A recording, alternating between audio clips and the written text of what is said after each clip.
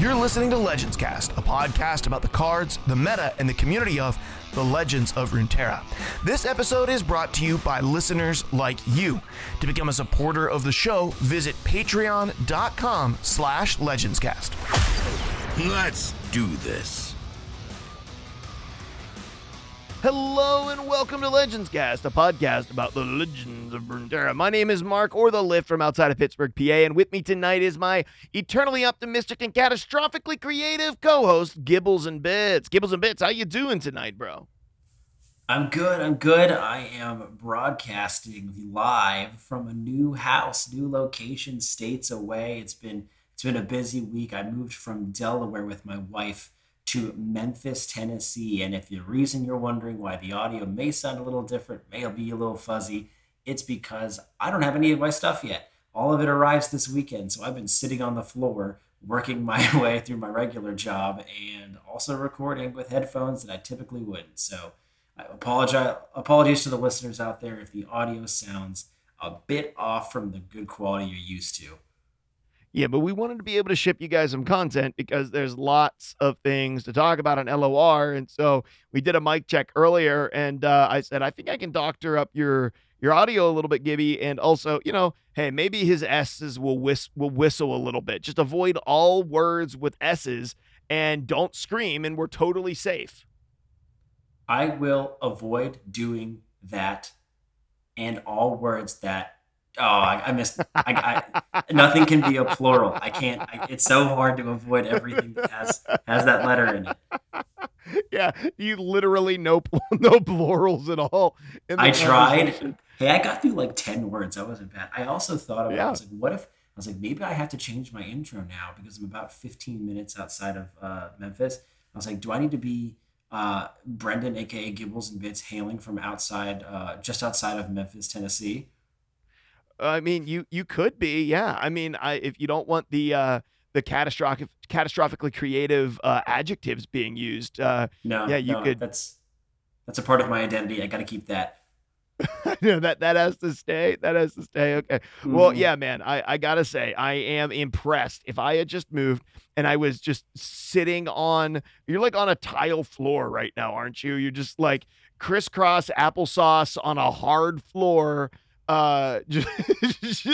Just because that's how much we love this community and that's how much we wanted to talk about LOR. We were willing to go the extra mile today. So thanks for, I could have talked about all these cards by myself, but that would have just been boring. No one wants to do that, right? Not a chance. And just before we get into the cards, I do want to have one quick plug. We are in the midst of starting up our next Legends Cast Discord League.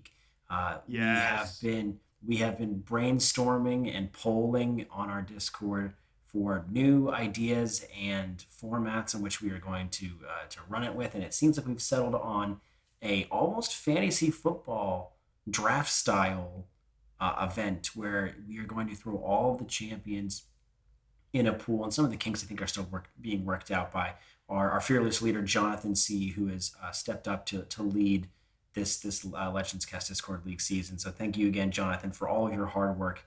You've also had some help from some very key members of our community in trying to organize this as well. But we eventually are going to get everybody together and we're going to draft champions. And you are going to go kind of in a snake draft style in a random order that's going to be determined. And you'll have your champions, and those are the only ones you'll be allowed to play with, and maybe some extra additional rules in there. Like they're talking about maybe doing a free agency pool where you can swap in and out some champions that don't get drafted that are extras, but we'll cross that bridge when we get there and the official rules come out. But if you're interested in playing our Legends Cast Discord League, highly recommend it. Would totally encourage it. It's a lot of fun. It's a great way to test your deck building skills, play something that's a little outside of the norm, and also build community and make some friends in our Discord league, in our Discord server, I should say. I've made a lot of friends that I talk to all the time from our Discord league, from previous seasons, and it really helps you get ingrained in what I believe is one of the best Discord communities out there on our server. So come check it out. We'd love to have you. Yeah, absolutely. The Discord League will probably, we haven't actually discussed this yet. I'm going to discuss it with Jonathan. It'll have some sort of a prize pool. May not be as big as previous prize pools have been, but there's going to be some sort of a prize pool for the winner. And I'm really personally excited about this. We had some voting, and it was kind of down between this sort of like you had to do like a champ lineup like you would in League with 5 champions that would be in kind of like a League of Legends lineup would have 5 different champs. But then I realized what the draft was, which is, like you said, this really interesting sort of snake drafting idea where literally we will have a live thing happening throughout the day, and it will happen for a couple of days, and you'll get pinged when it's your turn. You have to look and pick a champion. Each champion will be able to be picked twice, so you'll be able to, if your champion gets grabbed, one of the ones that you wanted, doesn't mean that you can't get a chance to grab it. You will draft until you've drafted 6 different champions, and then all of your decks have to work with those 6 different champions, and you can have up to 3 copies of them in your deck. We'll do best of 3 format with your drafted decks over in the client, and so you'll play a match a week and report your scoring, who won, who lost, and then we'll have a couple of rounds, and then semifinals and quarterfinals, semifinals, and a finals. And so really excited about that. The Discord leagues have been fun. This one is definitely the most creative and elaborate setup out of all of the leagues. And my hat's off to Jonathan C., who's willing to help set it up and make it happen, and Gangsta Bob, who actually wrote all of the rules for it, and sort of, got the ball rolling on this sort of drafting thing. I've never been a fantasy person, but I have played Fantasy League of Legends and participated in a couple of drafts. And honestly, just the fact that you're doing this like cool drafting of the champions you're going to use in your decks is what is making me like want to try this out, which is really cool. So be sure to check it out. Go over and join us on Discord. There's a link in the description of this episode. And yeah, come hang out with us and join the Discord League. I think there's like a reaction rules under the Runeterra section for the league. You just have to respond to it to get the league player role. And once you have that, you'll be able to join in on the Discord League. And is it season 7 or season 8? I don't even know. I was thinking about that as I started talking about the Legends Cast Discord League, and I think this is LCDL 7. I think 7? this is Yeah. 7. I think this is 7. 7, it could be. I think it is. I think it is as well. Yeah. 7, it could be 8. I'm not real sure. It's hard to remember. I know Gangsta Bob won 1. I know Nerf Lulu won 3. I know Hemex loved won 1. And then he won the EU one season 1 as well. And so yeah, it's going to be coming up. We're excited for it. It's right around the corner. But we can't spend all of our time just talking about the Discord League, although we would like to, because there is a tremendous number of new cards that are going to be coming out mere hours after this episode releases. So theoretically, this episode will be going out on Wednesday morning, and just honestly less than 12 hours from when we're recording it. I'm going to try to get it out. And then just maybe 6 or 8 hours after this episode releases, these cards that we're about to talk about and give you hot takes on will be released for you to play with. So just please keep in mind that when we talk about these cards, we have no statistical evidence whatsoever that they work or that our thoughts are true. No one has been able to touch them or play with them. Really, I think, today, Silverfuse and a couple of other players got early access to them where they could jump in and experiment with them in sort of like a test server Yeah, scenario, because I saw a absolutely. bunch of streamers with that. But I didn't watch any of that, so I really genuinely do not know what to expect or what might come out of these cards. But let's dive in and start a conversation with them. Gibby, would you want to open the conversation and chat with us about the one of the newest keywords, the Evolve keyword? Tell us a little bit about that and how that links to the champion Kaisa. Sure. So the evolve keyword is one of the 2 new keywords that comes with this patch. Evolve reads, I have +2/+2 once you've given or summoned allies with 6 plus other unique positive keywords this game. So positive keywords, I'll kind of discuss because there's less of them on the antithesis side. The negative keywords, so there's the immobile or can't attack or can't defend, vulnerable. Those I think are being some of the frostbitten is technically a negative keyword too. Ephemeral is also one, yeah. yeah, ephemeral. I don't think fleeting is one. I don't think fleeting is technically a keyword, but there are negative keywords that impact your ability to have all the functions of the basic functions of a Runeterra card in play. Um, so not counting those. So when we're talking about positive keywords, talking about quick attack, we're talking about attune. We're looking at scout, challenger, tough. Yeah. So all those sorts of keywords. So you get if a unit has evolve, once you've summoned allies or given allies six different positive unique keywords this game, then everything that has evolve in it has +2/+2. So Kaisa has that ability built in, and let's roll right into the discussion around Kaisa and her package here.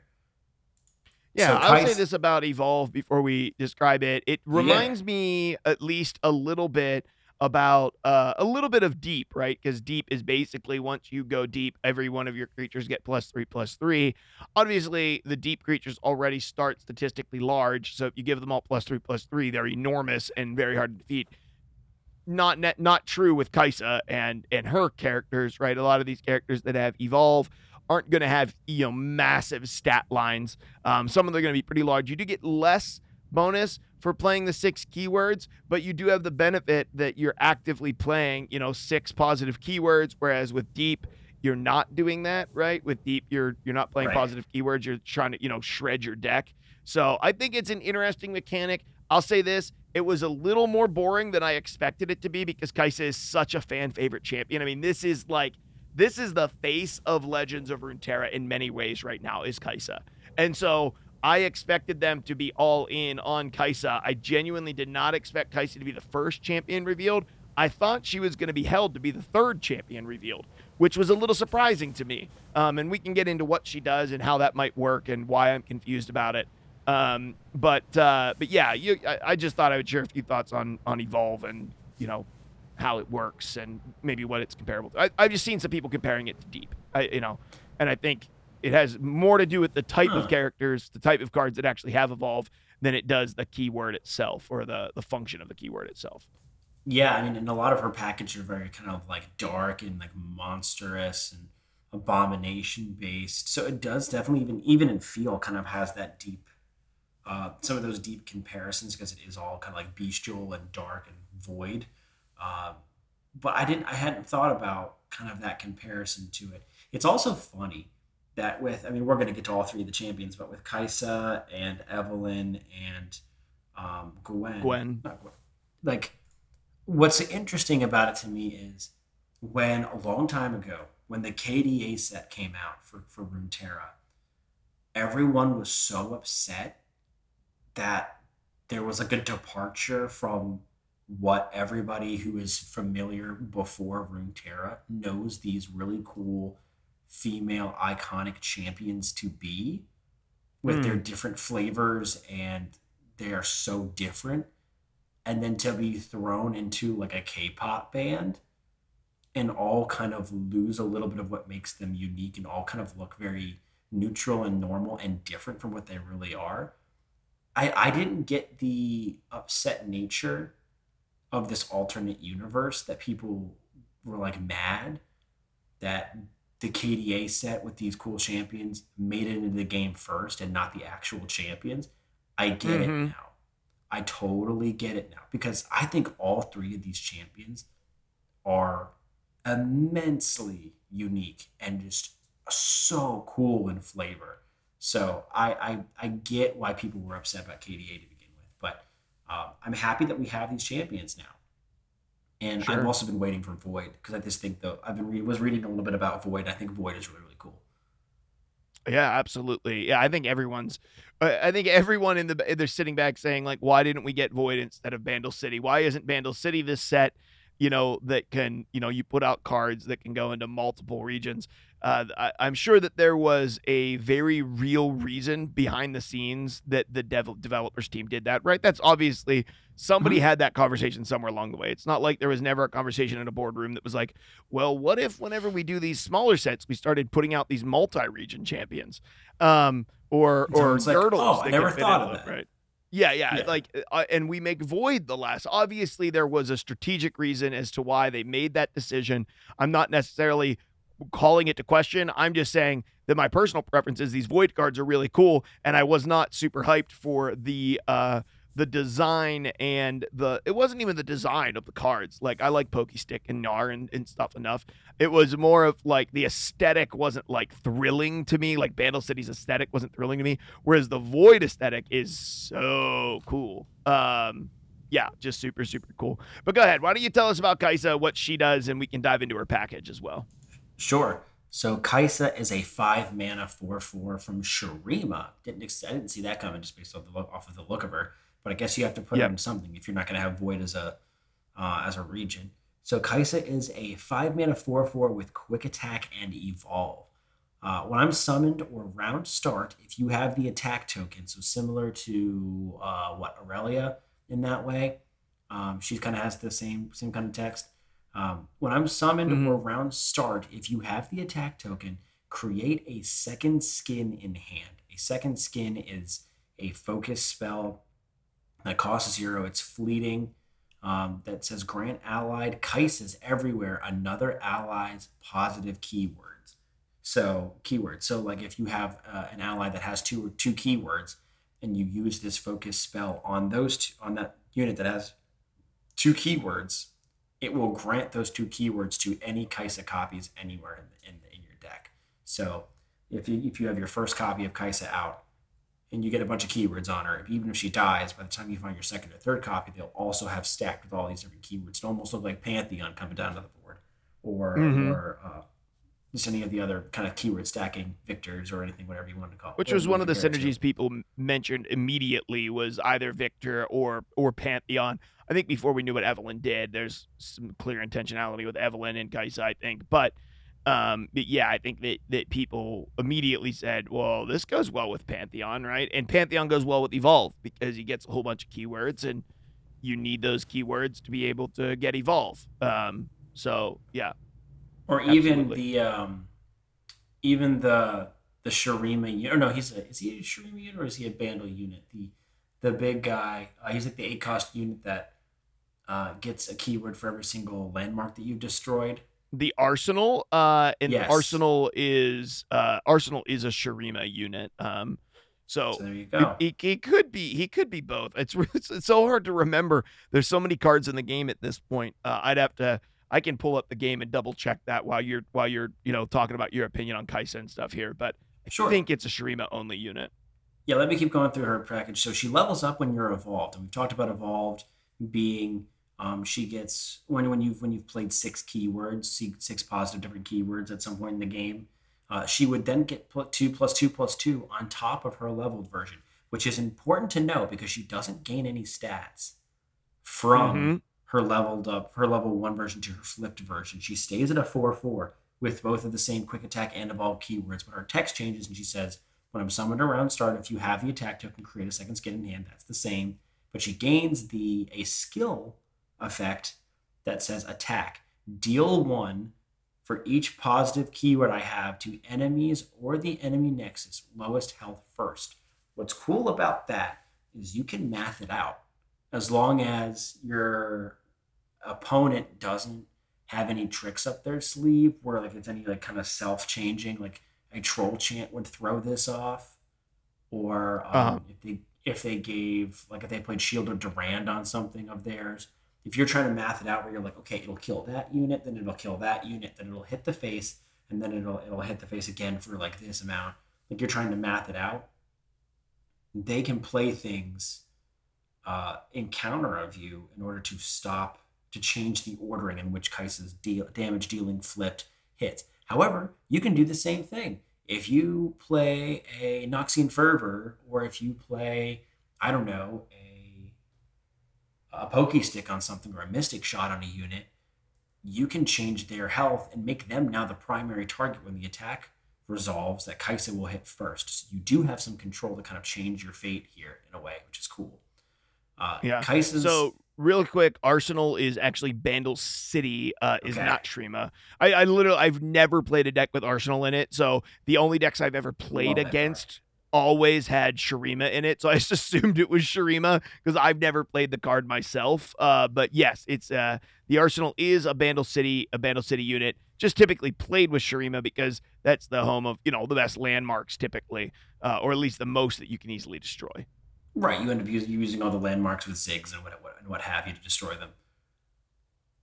So her champion spell is called Kaisa Supercharge, which is a focus spell that says for 3 mana, grant an ally Overwhelm and Spell Shield.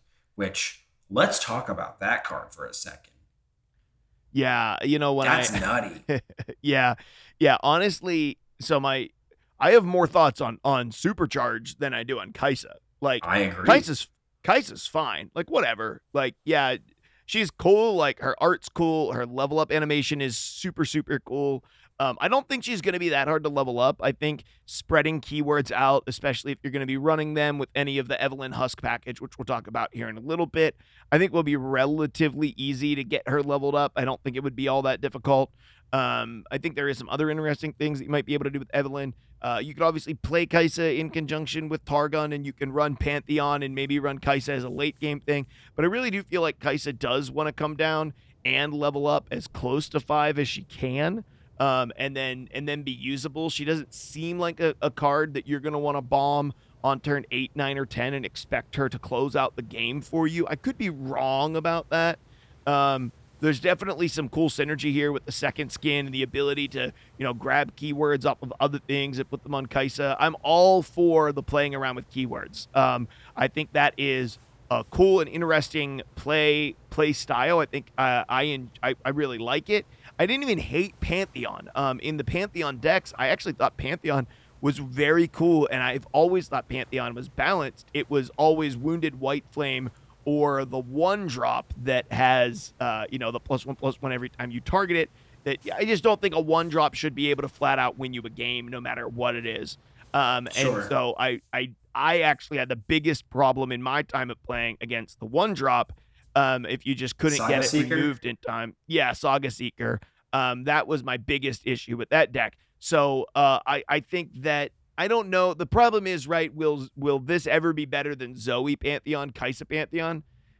It's kind of hard to tell, right? Like, despite how good this is, Zoe Pantheon enables you to go to, Demacia and pick up the other things that you want.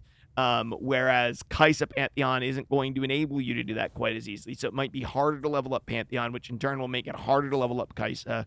So Kaisa could be a little shoehorned into working with Evelyn.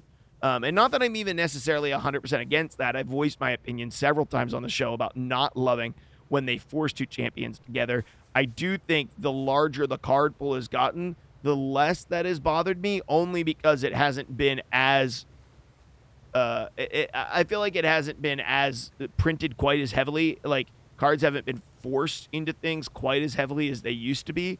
And the larger card pool does make it so that there's more tools that are out there to play around with, that you can make, counter meta decks out of champions that aren't playing with what would typically have been designed as their optimal champion to play alongside. So just looking at Sure. what we've seen so far, I do think Kaisa Evelyn is going to be probably the strongest version. I could be missing something too, so it is hard to say. But I'm not wrong, right? It looks like those two were built to go together. I mean, it's going to be, it is a bit randomized to me. I mean, we'll get to Evelyn's package, but like in certain cases, and I think in a lot of cases, you don't really have control over what husks get Yeah, summoned from that's some of that's the other fair. cards. So it's a bit randomized. So you could end up pulling the same keyword, which really doesn't progress Kaisa. Kaisa too much. Um, what's crazy to me, not crazy to me, I really thought, a thought that went through my brain, and I wish that it was a little different in the mana cost. If Heimerdinger wasn't the same cost as Kaisa, being able to summon all of the different machines or turrets that have different keywords to them would also be a really good way to get a bunch of keywords out there. Well, that's true. That could be a really interesting way to But go about it. Yeah. you could just run surge production, um, or production surge. Oh my gosh, it's Surge. the S's. It's the essence, right? I warned you about them. Now you can't use you, them. Yeah, go ahead. you did. How am I supposed to talk about any of these cards? Supercharge and Production Surge. Uh, I mean, that would give you several units out there that have different keywords to them, but that's also another randomized thing. I'm almost thinking that it's got to be with P and Z and maybe even some. Um, you play some low cost units that even got attuned to them. Or I think attunes is just flat out and build water. But you could run things that have a little bit of elusive to it. I mean, Victor comes down on 4, and um, he's got a not a tune, augment to him, which is another positive keyword, and he's also gaining more keywords that aren't augment. Like I think he's also a pretty good fit too, to be able Yeah. to get a lot of these down.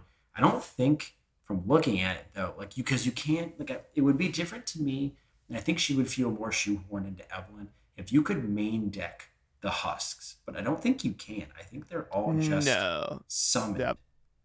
Yeah, and we'll get to those in a minute. But you're right. I did review one of the husks on my stream last week, and I thought at that moment it was main deckable, but I didn't realize that they don't have gems on them, so I don't believe they are main deckable. Now, Which is before we move probably on, I healthy for the do game. want to. Yeah, I agree. I do want to talk about Supercharge real quick. Oh, absolutely. The fact that Supercharge is focus speed. It's that 3 mana. It's It's her champion spell. It's 3 mana Yep. focus speed, and you get to give a unit overwhelm and spell shield. So you can throw Supercharge on an ally to give it overwhelm and spell shield permanently. It's grant. You give it overwhelm Yep. and spell shield, and then if it's on your attack turn or round start for that matter, if it's round start, if you have the attack token or you play Kaisa, you go supercharge at focus speed, and then you create a second skin, and then you second skin on that unit. Kaisa now has overwhelm and spell shield, arguably the two best keywords in the game.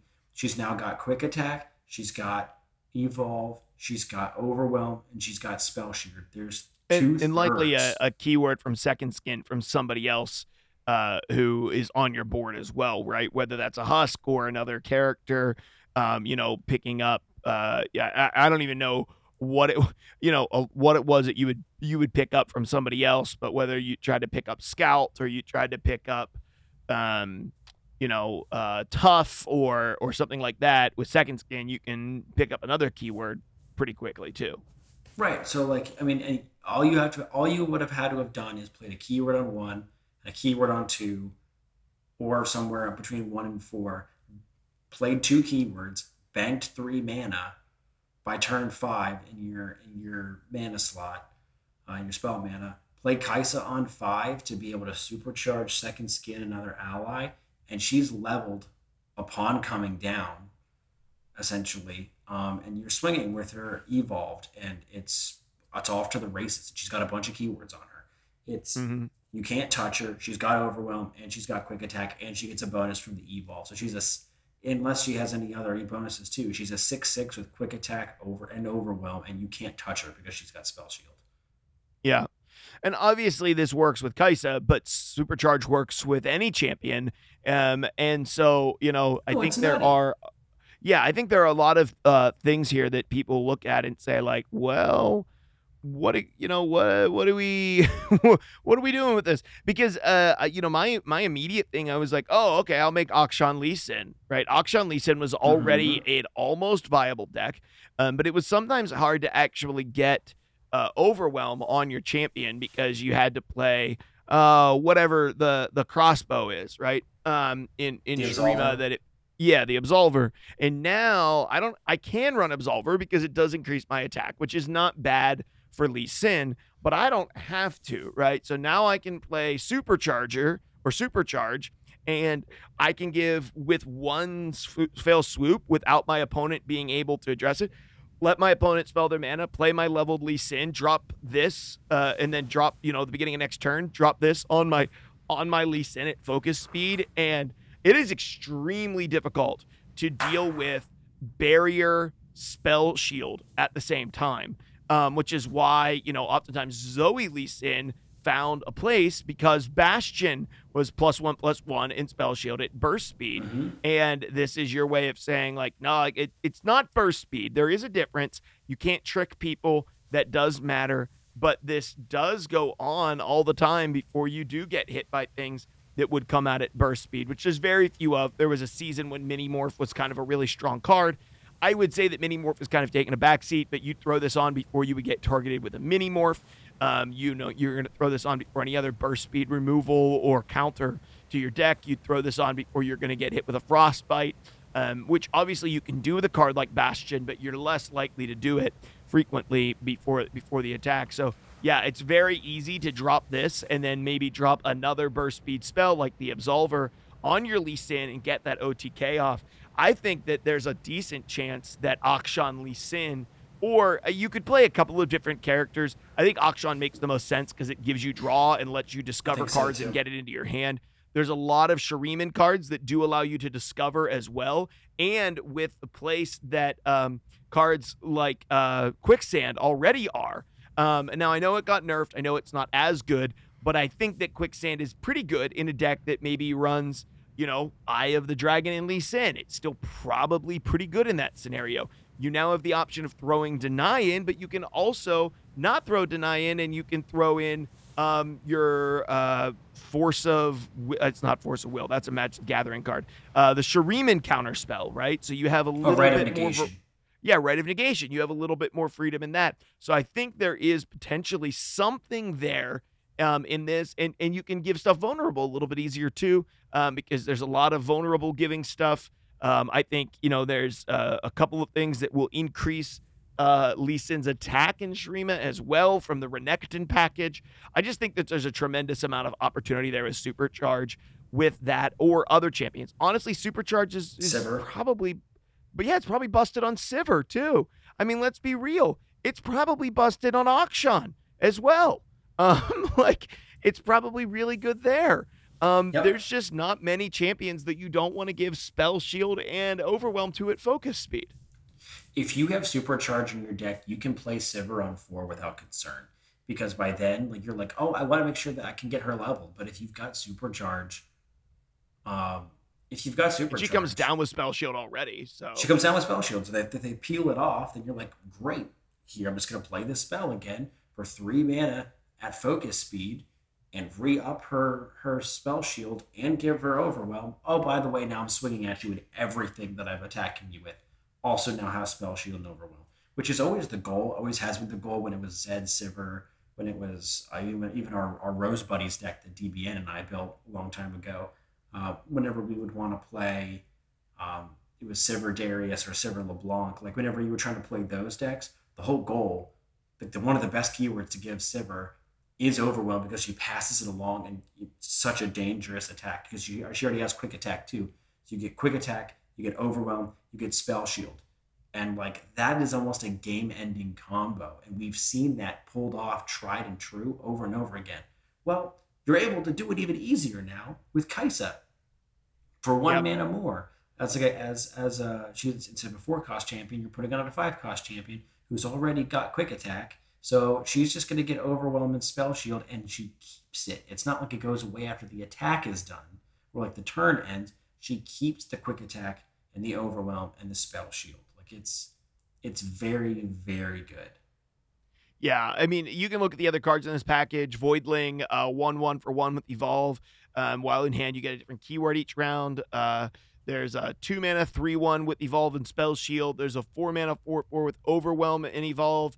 A 6 mana 3/3 with Evolve that play grant a unit and me each other's positive keywords. You can sort of give keywords around the big boy, right? The Void Abomination. We always get one of these 8 mana 5/4 with Evolve.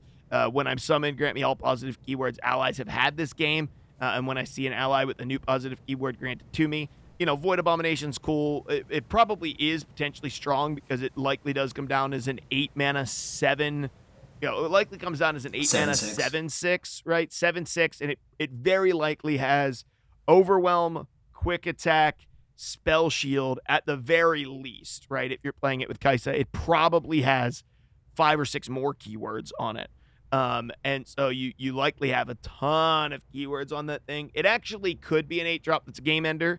The rest of the cards in the Evolve package, I'm like, take it or leave it. I think you can probably find cards that aren't any of these that actually enable Kaisa maybe a little bit more easily than these. Like, I don't even know that I would run Evolve as a keyword with the exception of Kaisa, and maybe if it was a meta that was slow enough and I needed a game closer that wasn't Kaisa, maybe Void Abomination. But I think the rest of the Evolve cards, I don't know about you. I'm kind of take it or leave it. Like, none of them are overly impressive to me. I got 2 mana, 3/1 with Spell Shield. Okay, so what? Like, I'll find something else that I can drop that maybe is a little bit more menacing on 2. Although a 3/1 is good. Like, don't get me wrong. The 2 mana 3/1 is not bad. Well, if you pull off the Kaisa combo with Supercharge on 5, as I kind of described and level her, I really like Hive Herald as well. I think Hive Herald is also a pretty dangerous card. I mean, you would assume if you're evolved at that point, then or you've played those things on any unit. I mean, Hive Herald most likely comes down with Quick Attack, comes down with Spell Shield and Overwhelm, um, or anything else for that matter.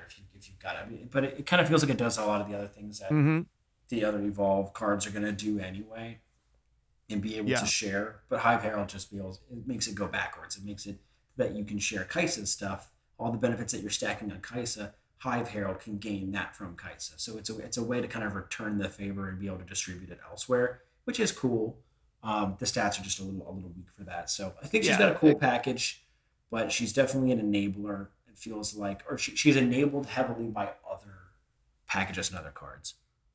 Yeah, you're gonna have to build around her a little bit, right? You're not gonna get the evolve and the level off unless you are pretty intentional about getting those keywords down as quickly as possible. There will be someone who finds the best faction to combine her with that gets her leveled as quickly as possible with, turn 1, 2 champions or creatures that have multiple keywords on them.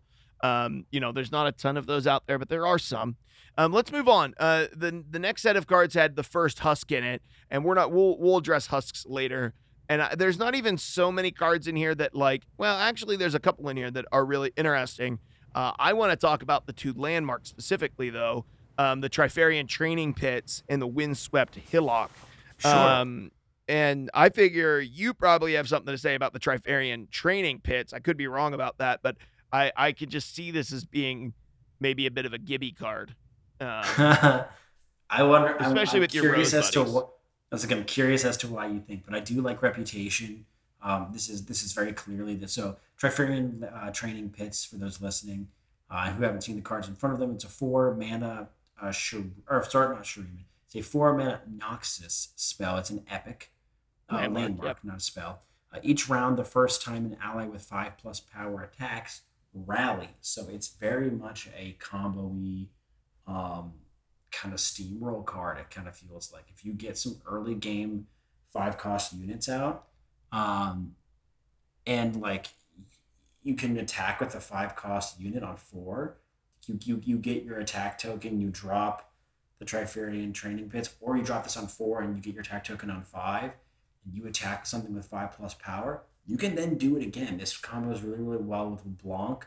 I've seen some people talking about trying to run this in with Freljord and make a make kind of the Yeti combos deck where it drops a bunch of 5 attack Yetis out on the board Mm-hmm. early, like by turn 3 or 4, which is kind of a high roll, but definitely can work. There's a lot that you can do in here. I think the clear first combo is Ash with LeBlanc, right? Both of those champions Sure. want to attack multiple times. Ash can frostbite multiple things. They both are 5 attack. They both come down, pretty early. You get your LeBlanc down, you get your Ash down, you drop this thing, you open attack, get a second attack. Your opponent's gonna have a really, really hard time, dealing with that, that type of board presence until they can deal with this landmark. I feel like in many ways, yeah, maybe your opponent can wipe your board and clear some stuff, but the amount of pressure that's going to come out from a deck that's going to be running this card with, a lot of 5 attack heroes and cards in their deck, you're going to want to be able to find a way to remove this, right? There's going to be a maybe not total inevitability depending on what type your deck you're going to be playing, but I feel like you're going to feel the pressure from this card at the very least, especially in some of these. We also got the Trifarian, the rebuff on the other Trifarian that draws cards, and so that Oh card had yes, always been really Recession. strong. Yeah, that card had always been very strong, and so now that it is, taken back to some of its former glory, it combines with a deck that wants to run this, which I think is I've never minded that deck. I thought that was a pretty decent sort of pretty aggressive aggro mid range style deck, and I'm totally down with seeing a little bit of a resurrection of that through maybe the use of this card. The hard question for me is going to be like, is that deck so refined already that this card just legitimately has a hard time to find a place in it? And is the loss because that deck's so tempo heavy, you're gaining a lot of tempo if you can get the benefit from this card. But if not, you're paying 4 mana to do nothing. And if you don't at least get one rally out of it, you've got to at least get one rally out of it. Like if you can't get at least one rally, it's bad. If you can get 2 rallies, it's very strong. What I'd be interested to see, and this is a bit of a stretch, but I would love to see someone try to pull this off and play around with this. This combos really well. And granted, it's like I said, it's 2 board spaces that get taken up, but this combos really well with the Gray Apothecary, the 2 mana Noxus spell that said, or landmark that says when an ally with 5+ power dies, create a random follower with 5+ power in hand. So you could create you could attack with a 5+ power unit. It dies. You create another one in hand. And you If you already have enough mana, rallied, so you can play it and attack with it. Yeah. yeah, if you have enough mana, you can play it and rally and attack with it again. But you're continuing, and then you'll get another one if that one dies. Like you're just continuing to create procs for both of them as they're working together with the other 4 board spaces that you've got. So I think it's an interesting just to just play high value units with less board space. Might Yeah. be able to make it work. Yeah. The other one is the Windswept Hillock. This is a 5 mana Ionian landmark that says when I am summoned, draw a Yasuo and stun the strongest enemy. It also reads when you gain the attack token, stun the strongest enemy. I mean, is this the card that we've needed to make Yasuo work? We've asked for a Yasuo boat. We got a Yasuo boat in the form of a house on a hill. This is going to draw you your Yasuo to hand. This is going to guarantee that you're going to get it. You can get multiple of these down and stun multiple strongest enemies. This is also enabling Yasuo by, giving you a multitude of stuns, and this consistently keeps stunning stuff for you, which is really strong. One of the negatives of stun is it's typically just like a straight up, like you're not gaining cards, you're not gaining tempo, you're just freezing the game. And the Yasuo combo typically is not enough to benefit from that. But this doesn't just strictly freeze the game because it stays on the board as long as your opponent doesn't run landmark destruction.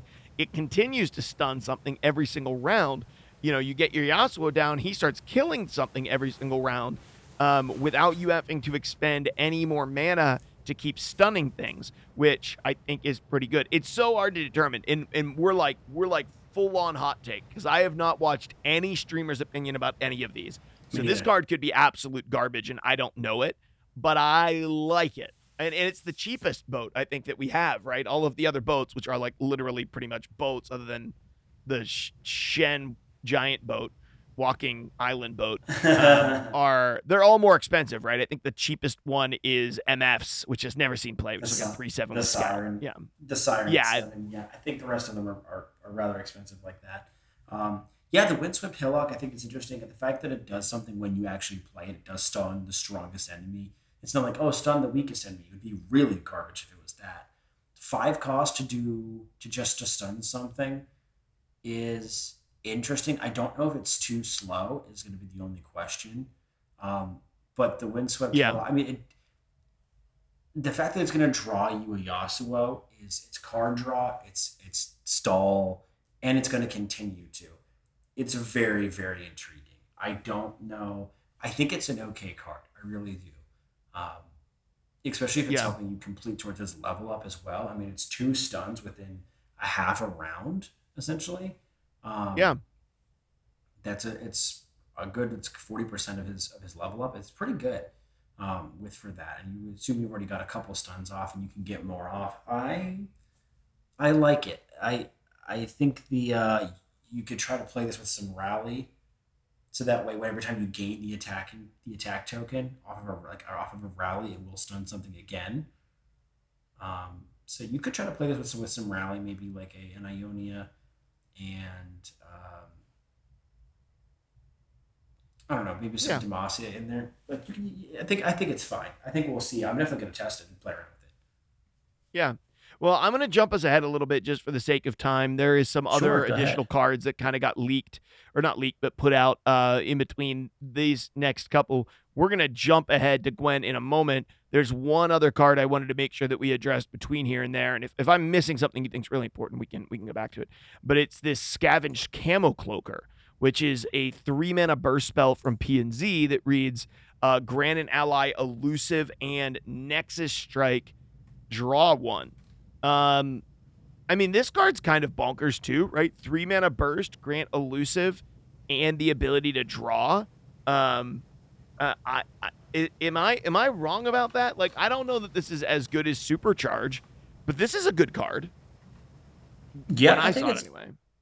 no, I think it's a pretty decent card. I think it's flexible enough that I think it'll definitely see play. I mean, granting an ally elusive and Nexus Strike draw one, it's burst, so you can open swing with something that doesn't already Yeah, or you have can respond burst. to your opponent who clears something, but you still want to get something out of it. So you can throw this on somebody who was unblocked. It's Grant, so it's sticking around. Like none of this stuff is going anywhere. Right. So Um, just throw it on a high health unit that can help clear some things, and then it can turn around and attack and start drawing cards. I think this is a great card to, like I said, I think I said it in the chat when this card came out. I think it's a great card with TF. Um, there's already several decks that run P and Z and Bilgewater with TF. I see this fitting right in. You could yeah, throw this. You could even throw this on TF to give him elusive. So that way, when he's Nexus Strike drawing one, um, maybe it's also like pseudo protection for him. mm-hmm. Yeah, So yeah. Interesting. Interesting. Well, I tell you what. Let's talk about Shadow Isles and Gwen. Do you want to tell us about Hollowed, and then I'll dive into the card Gwen itself. would love to. So hallowed, the hallowed keyword is the other one of opposite evolve that we were getting. It kind of pairs the Gwen's package. So it says, hallowed, after I die for the rest of the game, when you commit an attack, hallow your first attacker, giving it +1/+0 that round. This affects stacks depending on how many hallowed units have died this game. So hallowed is a keyword that appears on several units and the champion of Gwen. So every time one of your hallowed units dies, then you'll see a little +1 go to on top of your deck, almost as like a stat counter. So every time you commit an attack from there on forward, whatever the leftmost positioned unit is you have, whether it has hallowed or not, will gain a plus whatever attack bonus based on how many hallowed units you've had that have died so far, allied hallowed units that have died this game. So Mm. if you've got a 3/6 unit and 4 units of yours that have died that are hallowed, that becomes a 7/6. Whatever the first unit is that you've got, and it is it's for the rest of the game. This affects stacks. Giving it doesn't seem to be going away. I don't. It's not like for the rest of the round. I think it's just permanent. Hmm. That's the part that Well, I was trying to think about is it says giving it +1. Oh no, it says giving it +1/+0 that round. That's good that it goes away because if it was yeah. permanent, that would be bonkers. Yeah, so I don't think it's a grant ability. I think it No, it's literally getting for it. the turn that you attack, you basically get +1 attack for each creature that has died throughout the game with Hallowed, on your side of the board, and But that would if you give it to the rally, it yeah. does If do it you again. yeah, if you rallied, it would do it again, and it's going to give it to your leftmost attacker. It's going to say the one that you attack with first, which is going to be your leftmost attacker. Um, it does create a bit of like it creates a bit of like a inevitability with some ephemeral stuff, which is what Gwen wants to work with. So Gwen is a 4-mana 3/4. So not huge stats, but she is going to go up by +1/+1 when she levels up. She has quick attack and hallowed. So okay, there you got the hallowed. She says attack when another ally gains power from hallowed, so do I. And then drain 2 from the enemy nexus. So when you attack, what I'm reading here, when she attacks, she drains 2 from the enemy nexus. That's something Yep. that's gonna go out, right? That's gonna happen. And then if you have something else that's gaining attack from Hallowed, you're gonna double that by also getting it on her. Once I have dealt 10 plus damage, Gwen says she'll level up, and now she reads attack. Same stuff. +1/+1, 4 mana, 4/5, quick attack, Hallowed attack. When another allied, when another ally gains power from Hallowed, so do I, and then drain 1 from the enemy Nexus 1 time for every 2 power I have. I really love this. Now, there's a whole bunch of other Hallowed stuff. There's a 4 mana 3/3 with Hallowed and Lifesteal. There's a 2 mana 3/1 with Hallowed and Fearsome. There's a 1 mana 2/1 with Hallowed. There's a 1 mana 2/1 with Hallowed and Ephemeral, which is a ghostly hand, but I think that comes from her spell, maybe 3 mana slow spell. No, she has Thread the Needle. She has Thread the Needle. Strike up the band. That just gives you 2 1 mana 2/1s with Ephemeral and Hallowed. Which Unlike is a great Kai'Sa, card, but we'll get to that. Yeah. Unlike Kai'Sa, you're going to run all of the Hallowed package with Gwen, right? What I like is Gwen in LOL. The way that she plays, she kind of is this top lane bully, where she's going to jump in on you with her giant ephemeral scissors. She's going to be attacking you, but she does a lot of life draining and giving herself life back that enables her to sort of tank. And then she doesn't look like she's going to be a tank. That's largely how she plays, kind of a top lane bruiser almost. And I really like that they pulled that through this with this drain ability. And I think that's really cool for Shadow Isles, because we don't really have a champion. We have 2 cards. We have 1 card that really does that, right? We have the 1 card that when something dies, it deals damage to the opponent's Nexus. And we have 1 5 mana 2/4, I think, that when something dies on your board, you drain 1 from the enemy's Nexus. We also have the Dragon that when it kills something, it drains 1 from the enemy Nexus. Yep. Yeah, Cambrian Dragon. So there is some piece of that that's been lived out inside of Runeterra with Shadow Isles, where you're sort of draining your opponent's life and regaining life. I think that's all very, very cool. And I love that we now have a champion that sort of doubles down on that, because I just sort of love the idea that, like, I like the idea of playing Shadow Isles where it's sapping life from your opponent, right? You're sapping life from your opponent. I personally think that's pretty cool. I don't know exactly where Gwen fits. I think there's a lot of places that Gwen could fit. I don't know exactly where Gwen fits. And she kind of reminds me a little bit of Alawi in the last set, where it was like, oh yeah, she's not really necessarily forced into any particular combination. But she could be strong, theoretically, on her own. I kind of wonder if she'll fall for the same trap that Alawi did, which was she could be good, she just doesn't have the tools that she needs to be good, which could definitely happen here. Despite the fact that Hallowed seems cool, you're not going to get a lot of them in your deck, right? There's only 4 cards plus Gwen, 5, unless you're summoning stuff differently, like 5 Hallowed cards. There's just not a ton of it to actually enable her well. So that's my real pause with her, is like, how good could she really be if you drop her and you've only done like 1 or 2 Halloweds throughout the game so far? And they have to die too, so it's like you can't just have them on the board. Those Halloweds have to have died leading up to the turn. So yeah, well, I don't know. What are your thoughts on Gwen? Well, and my thing is that what I really like about Gwen is that she's immediate value with. She's got quick attacks. She's got a little bit of the ability to keep herself alive. I mean, she's a 4-cost 3/4. We've seen that stat line similar to like a Kindred. Like, it can struggle to kind of stay alive a little bit, but she doesn't care if she does, right? Because she's going to give that Hallowed bonus to everything. And you could always pull another copy of her or resummon her or something like that. But the Hallowed stuff works whether she comes down or not. But then it really goes off when she comes down and she's like leveled, or there's a lot of bonuses on her, which helps her level anyway. I think her assisting package is much better than, let's say, Kai'Sa's is as it pertains to assisting Gwen. You like all of these cards. You want to play all of these cards because you want that Hallowed bonus to it. And it's not hard for them to die.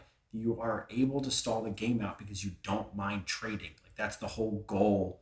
And I think a lot of why Shadow Isles excels in different formats and different ideas is that you are able to get value while also losing board presence. And board presence is almost mandatory in almost every other archetype there is in this game. But this wants you to be able to sacrifice them and be able to get value from that. I mean, you're going to get, you can always create two copies in hand of allied followers that have died this game for formal invitation. Like, that's a 3 mana burst spell of Yeah, that's a additional good card. card draw value. So, like, that's a great card with this Eternal Dancers, summoning an ephemeral copy of a strongest dead ally other than Eternal Dances with my power or less. Most likely, if you're playing other Hallowed units, it might be that. Like, it might be a Hallowed unit that you've already drawn into the game furthering that. Her package is very supportive. I love the drain. I actually can very much see a aggressive deck that an aggro deck where Gwen is in there and she's putting additional pressure on there, and you're worried about resummoning other units. Maybe you run a couple high end units that have overwhelm on them. So you run a lot of low cost hallowed units, get that stacking bonus by them dying, but by going wider than them in the early game, punching some damage in. Gwen does a little bit of additional damage.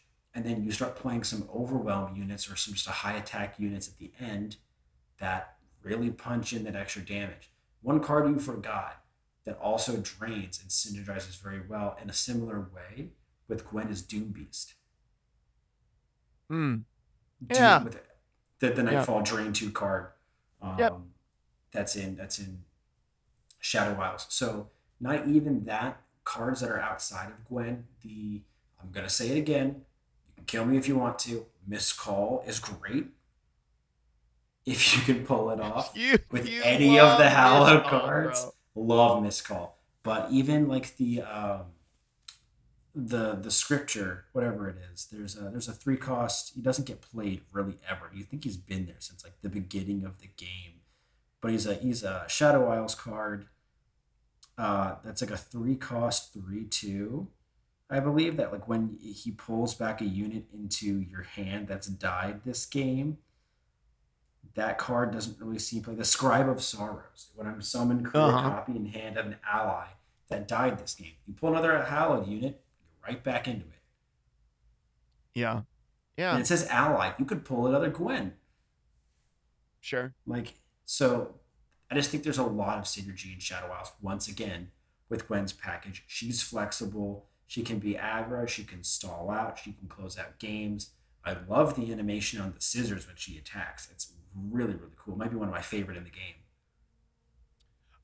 Yeah, no, the animations with Gwen is quite cool. Her card art is fantastic.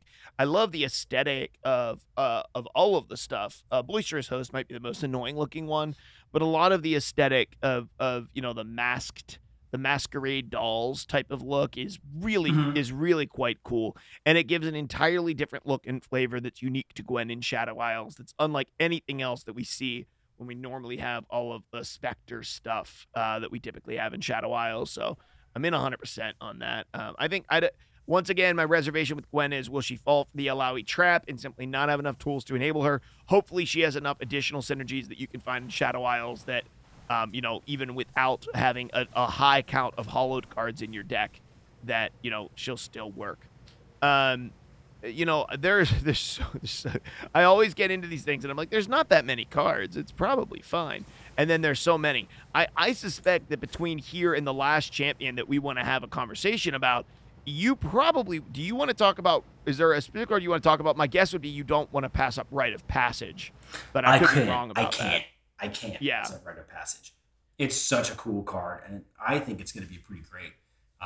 2 mana focus speed spell for Shurima that says manifest an allied landmark that has been destroyed this game and summon it. So it's focus speed. You not only get to manifest, aka choose from 3 different allied landmarks that you've played that have been destroyed this game. Now that may not have been that many, but in that case, you're probably playing landmarks in your deck that are synergistic, and you really don't care if you see one or you see 3 because you're going to pull something back. And if you've only played one landmark in your deck you've only played one landmark or 2 landmarks that have been destroyed, you know that you can pull it back. You know what Mm-hmm. you're pulling back. It's really not that hard to keep a track of it. But Obviously, this it works works pretty well with with time bombs, right? it works well with time bombs. I mean, you see Zillion on the cover of it, so like you can surmise that um, maybe that they're leaning towards this being like I don't know that they're leaning toward this being a landmark card for Zillion, but I don't think that's really where I'm going. I mean the sarcophagus that's created from Endless Devout, you could go that. You could go Chamber of Renewal, the 3 cost when you summoned a champion, destroy me to grant it +2/+1 and spell shield. So like you can resummon that odd at focus speed and then play a champion and they immediately get spell shield and a huge buff. Mm-hmm. It's and there's nothing your opponent can do to counter it because it's focus speed and then playing a unit. You could resummon your Sun Disk if you want to. If your Sun Disk gets countered, Yeah, I mean, your Sundisk, I think that's probably the worst case scenario for it because Sundisk gets reset then. And so often, if you can't get Sundisk combo off early enough, you can't win. You're probably never wanting to resummon Sundisk. I mean, it's obviously a very easy level up tool for Zillion, like very easy because he only has to see 2 time bones go off. You get one of them, predict, find one of them, you play this, you get it back, you play it, it goes off again. Really easy way to level up Zillion. I'm even looking at like, okay, could I fit this into can I find some way to combine Sharina with the Freljord and get a Howling Abyss deck going? I even, because the really interesting thing is you're paying 2 mana for it, right? So manifest an allied landmark that has been destroyed this game and summon it.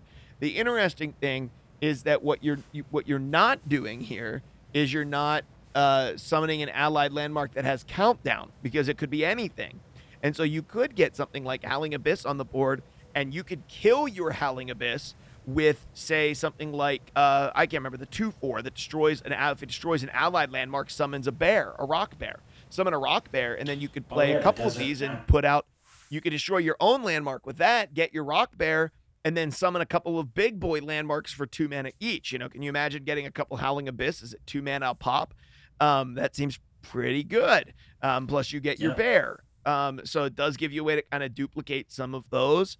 Honestly, I think it is just a shoe in probably in like a Talia deck as well. I think there's a lot yeah. of landmarks in Talia decks that you wouldn't mind. If this said manifest a landmark that has been destroyed this game and put it in your hand, this card is not good. But the play it, allowing you to anything that lets you cheat mana in any card game, and I've said this on the show a billion times, you have to keep an eye on anything that lets you cheat mana in a card game. Anything. Yeah. I mean, Raven Bloom Conservatory, like if you play one and you've played a bunch of like scales or like fast spells and all that, and you summon another one, it's automatically going to count down however many ticks it was for how many spells and skills you played. So you might, if you played enough, it will either proc in one turn or you might just proc immediately and just basically it's 2 mana, focus speed, put a tie bulk in hand. Like that's Yeah. another combination that could work with this. I was curious to see if ancient hourglass worked. So obliterate. See, it's obliterate. Well, obliterate an ally to summon a stasis statue in place with an ally stored inside. Summon an exact copy of the units and landmarks stored inside. I wonder whether a you could pull a stasis statue that contained a unit, and if you manifested that stasis statue, if it still contains that unit. That's hard to say. I think it said if you would manifest an exact copy of an allied landmark that's been destroyed this game and summon it, that you could. I suspect that if that happened, you would get a stasis statue that would drop with nothing in it. That's my guess. I don't know that for sure. That's probably it. I mean, it would require a little bit of science. I haven't had my hands on the cards, but that's my guess that you would just get a stasis statue that's sitting on the board that would blow up next round that would have nothing in it. But it would be cool if you could like stasis statue your Talia or whatever or whomever, and then later you're able to get more copies of it with this rite of passage because you go back and get your stasis That's statue. what I'm. The question would be That's what I'm like thinking. if you stasis statued 2 different champions and then you got the manifest, how would you know which champion is in which statue? You probably wouldn't. So that's why I suspect that this would just give you an empty landmark because the stasis statue has to come into play from your hand to target something and destroy it. And this, it wouldn't get the opportunity to do that, right? Because it would just summon it straight to the board. You're not playing the stasis statue itself or the card that summons the stasis statue. So Yeah. I would suspect that's not going to work. What do you say? You ready to talk about? We've been recording for a little over an hour. You ready to talk about the last champion and dive into Evelynn? I would like to real quick just to highlight two cards that are Yeah, in some of the other follower stuff real quick that lead up to Evelynn. I'll make it quick. 2 mana burst speed spell from Bilgewater called Swindle. Manifest a non-champion card from the opponent's hand. Plunder one. Plunder I cost one less. It would be a 1 mana burst spell. That card is really interesting and might be very annoying because it does manifest a non-champion card from the opponent's hand. You will get to see up to 3 cards from your yeah, that opponent's card's hand actually really strong. because all 3 of them have to be in their hand in order for you to be able to like choose one to manifest. So you are going to get to see 3 non-champion cards in their hand, and maybe if they've got 3 cards and you only see 2 manifest options, you also know they have a champion. So it's pretty interesting and pretty telling if you can use it in the right ways. The other one I wanted to highlight is Salvaged Scrap, which is a 2 mana burst speed spell from PNZ to play. Discard up to 2 cards, create that many followers from your regions that cost 1 more and reduce their cost by 1. So if you have a three cost unit and a 5 cost unit, you'll create a 4 cost unit and a 6 cost unit in your hand that cost 3 and 5. So Mm-hmm. there's some mana cheating there, but also some card generation. You'll probably discarding stuff in your deck that gets a benefit from being discarded. So this is a big enabler card that also helps discard decks keep going and get value as long as the cards that get pulled aren't horrible. They aren't horrible followers. So I think that was just another really creative and cool card that I think is going to fit in some discard decks. I think it's one of the things that's interesting to me about the set of cards is how many sort of inexpensive burst speed or focus speed spells that we got. Because we got Supercharge for Shurima. We got Cracking Ice for Freljord. We got the Blessing card that grant an ally +1/+2 and remove all negative keywords from it for Targon. We got the PNZ one that gives grants elusive. We got the Formal Invitation for Shadow Isles. We got a second, burst speed or focus speed spell for Shurima in the Rite of Passage card. And then, like you said, we just pick up Salvage Scrap, a second one for PNZ. We got the Swindle that we picked up for Bilgewater. And I think it's interesting sort of how many focus speed or burst speed, cheap and seemingly pretty strong spells that we're getting in this set. It's almost as though they want some of the, none of them I'm looking at and I'm like, oh my gosh, this is, the power level of original Pale Cascade, right? With the exception of potentially Supercharge. Original Right. Pale Cascade was like bonkers. But I do think it's kind of cool. It just seems like over this whole set, more than the champions that are coming out, more than the new keywords, which we don't need any more keywords probably, but more than all of that, the thing that I think is unique about this set is the number of cheap burst and focus speed spells that they're putting into the game. Moral Support's 4 cost. That one's an Ionia one, but he costs 2 less if you've supported an ally this game. And you can give out Barrier, which is also strong. It's a 2 mana burst barrier, which is super super good. If you supported somebody, giving Shen a little bit more love. So yeah, interesting stuff. Evelynn has no new keyword, but she is a new Runeterra champion, and she has an Origin Agony's Embrace. So if you put her in your deck, you will be able to use Agony's Embrace, which allows you to put cards in your deck that summon husks, which I'll talk about in just a moment. And as you can imagine, Evelynn is, similar to Bard in that way. It's not a huge change to deck building. It just basically says, hey, cards that synergize with me, you can put them in my deck no matter where they come from. And the husks are really interesting. Pretty much everything summons a random husk whenever you play it. Things like a 2 mana 1/3 that summons a random husk, a 3 mana 3/2 that summons a random husk, a 6 mana 6/5 with Scout that summons a random husk. None of them are overly that exciting that summon the husks. But all of the husks are very simple. There's one for each region, and each one of them they're going to be the same. They're going to be a 1-mana 0/1 that cannot attack or block. They're going to have a keyword that is associated with their region. And then they're all going to read, when you play an ally, kill me to grant it my stats and positive keywords. So if you can buff these things, great. If you can't, you're playing the next thing you play is going to get a +0/+1 in whatever keyword is on it. So the Shuriman one is going to give you Spell Shield. The Targon one is going to give you Fury. The Failured one is going to give you Regen, which is probably the worst. The Noxus one, interestingly enough, is going to give you Challenger, which I would have expected from Demacia. The Ionian one is going to give you Elusive, which is broken, and why did you do it? The Demacia one is going to give you Toughness, and then we are going to get Overwhelm, but that's going to be from Bilgewater, which is even weirder to me. Why Bilgewater gives Overwhelm and not Challenger? It's just strange. And then the Yurtle one, right? The Bandle City one is going to give you Impact. And lastly, PNZ is going to give you First Strike or Quick Attack. Always get those confused between other games. So then Evelynn herself, 4 mana, 0/5. Terrible until you read her. When I'm summoned, summon a random husk. Okay. When you or an ally kill an allied husk, give me its positive keywords this round, and I level up. She's very easy to level up, right? Very. If you have a husk on the board and you play her, she's leveling. And in that case, she's a 4 mana 5/5, not a 0/5, 5/5. And when you kill an ally or husk, you give it the positive keywords, and then round end, summon a random husk. If fewer than 6 allies have died this game, transform me back into normal Evelynn, which means you're going to have to kill another husk to level her up. So she's one of the second champions that can kind of go back and forth, but obviously very easy to level up and very easy to level back up because your deck is going to be summoning husks like crazy probably, or you're going to be trying to. Evelynn summons them herself. I'm kind of curious because I have not been able to figure out how I gauge Evelynn.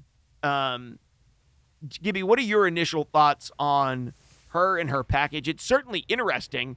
Her artwork is great. This is the first character that's been very scantily dressed, although her level up art isn't that way. I know I asked you a question and kept talking. I'm sorry about that. I was like, I asked you a question and then I just kept rambling. So I'm gonna let you go. But yeah, I just had a couple thoughts on her art. But go ahead. I think that she is a great I think she's a great anti-aggro champ. A lot of her early game cards. She's got a 2-drop, a 3-drop, 2/3. She's got a 2-drop, 2 3-drops, a 5-drop, And a 6-drop. And a 6-drop that all summon husks, and then she also summons husks. And there's some other different ways to do it as well. I mean, there's some spells and things that summon husks. But I think that she is going to be a great anti-aggro champion. But if you get any of those units down, you don't mind sacrificing them for early game blocks because you're probably going to play another on-curve unit behind it that's going to absorb the husk, be above curve in terms of power, also summon another husk. So as you continue to curve well, almost like as a mid-game, I'll say a mid-game or not aggro, not control deck, I think this is going to do very well. You'll start to outvalue your opponents on turn 3 and 4 and 5, and even 2 at that point maybe, which I think is kind of where Runeterra games are either won or lost at times. If you don't have anything to play in hand, you get blown out. That's okay. Or if your opponent hits the nuts. But this is a champion in a package that wants to be able to have board presence. It can do that very, very well. And it also has good built-in stats built into it. I think her level up is going to be very easy to obtain. Absolutely. Quite often. Reading her, when you are an ally, kill an allied husk, give me its positive keywords this round. So like summon a random husk. If fewer than 6 allies have died this game, transform back into Evelynn. Like you're gonna kill 6 units easily. Yeah, And maybe not it's by six. turn 4, but pretty soon thereafter. Well, if depending on what you end up playing, if you play ephemeral stuff or if you play husks, I mean, you've got blighted caretaker that is would if you played a blighted caretaker to kill a unit or even kill a husk, then blighted caretaker will count that one unit, and then both of the other saplings Yeah. Oh yeah. would would count as another two. You're halfway to her level up there. She's gonna summon. I don't. I think she by the maybe the second or third evolution, maybe by turn 5 or 6, she would be leveled. She would probably level on 4. I think you're right, but at that Well, point, she she would does level, her she would two just third. unlevel. She would level, she would just unlevel, right? Right, but I think by the second evolution of her leveling, I think that's where she would probably stay leveled. A card that's really interesting with this because it would help her be able to like block and then come back and be able to keep healthy, but I really doubt it's the direction that it would go in, is Chief Nakatak because it's technically a transform card. So every time she would transform into her level up version and then come back, um, she would continue to gain +1/+1 and she'd get stronger and stronger and keep those stats. So I think that's maybe an interesting little combination I'm going to try to make work. But I'm not super impressed with the stats and some of the abilities on her level up or her follower package, but they all summon Husk, which is the most important part. I'm curious, would the chief work with that? She's a Um, transform unit. I guess she is because transform isn't a keyword technically, right? No, Yeah, you're right because Black Rose Spy is technically a transform unit. As I just look for transform, I guess technically Scion is a transform unit as well in some way. So I guess Anivia kind of is too. So I don't know exactly which ones are transform units and which ones aren't. Just how it would work. I'm curious to see if the chief would. I mean, chief was obviously meant to work with like the things that you ding the opponent's face and then transform. But yeah, if chief worked with this, it could be interesting. I do think that there's probably going to be an optimal champion to play Evelyn with. Um, but she's not necessarily bad on her own, and the husks aren't bad on their own, right? Like if you get out a husk that's going to give you elusive, and then you play her, like when you kill an ally or an allied husk, like you level up, like yeah, this round and you level up. So yeah, if you just like you play this, she kills the elusive one. She becomes a 5/5 with elusive on 4, even if that's only for a round, you could theoretically play her in a pretty aggressive list, but you have to get the elusive one. That's the hard part, not being 100% sure, um, exactly, which keyword she's going to get. But if she gets elusive, if she gets quick attack, if she gets, and those husks grant it, right? Now, if you give the keyword to something else, Evelyn's going to get it until the end of the turn. But if you actually give her the keyword through the husk, like the spell shield one, it will grant her that. So she gets even stronger from that. Um, I don't know. I like the husks. I think it's balanced because you can't main deck them, and because they are random. Like there's no way to guarantee that you're going to get the husk that you want. And I think that does make it good. And there's not a ton of cards that generate them, so like you're gonna need all of these cards for the most part. Like you're gonna want Yeah, to you run pretty most of much them. have to. Yeah, you're gonna want to run most of them. At least maybe the 2 Shadow Isles ones. I'm thinking. I think you're gonna at least want those two. And I've seen some people saying like Von Yip, Professor Von Yip or whatever, or is that who it was? I don't know. Yeah, It's the one that gives your 1 drops +2/+2 because these husks do give their health and attack too. So technically, if Evelyn comes in, she would be a 4 mana, 5/6 with elusive on 4, which is insane if you get the elusive husk down. all So of I all of don't these know. units are also summoned units too. Or like when I summon a random husk. So Chronicler of Ruin on 4 because you have a lot of 2 and 3. Chronicler of Ruin on 4 would resummon these units and also resummon another husk too. Yep. There's a lot of recursion here too. Yeah, I do think that playing her with Shadow Isles may work. It's interesting because I could theoretically see Evelyn being played with Gwen. I could also see Evelyn being played with Kaisa, potentially.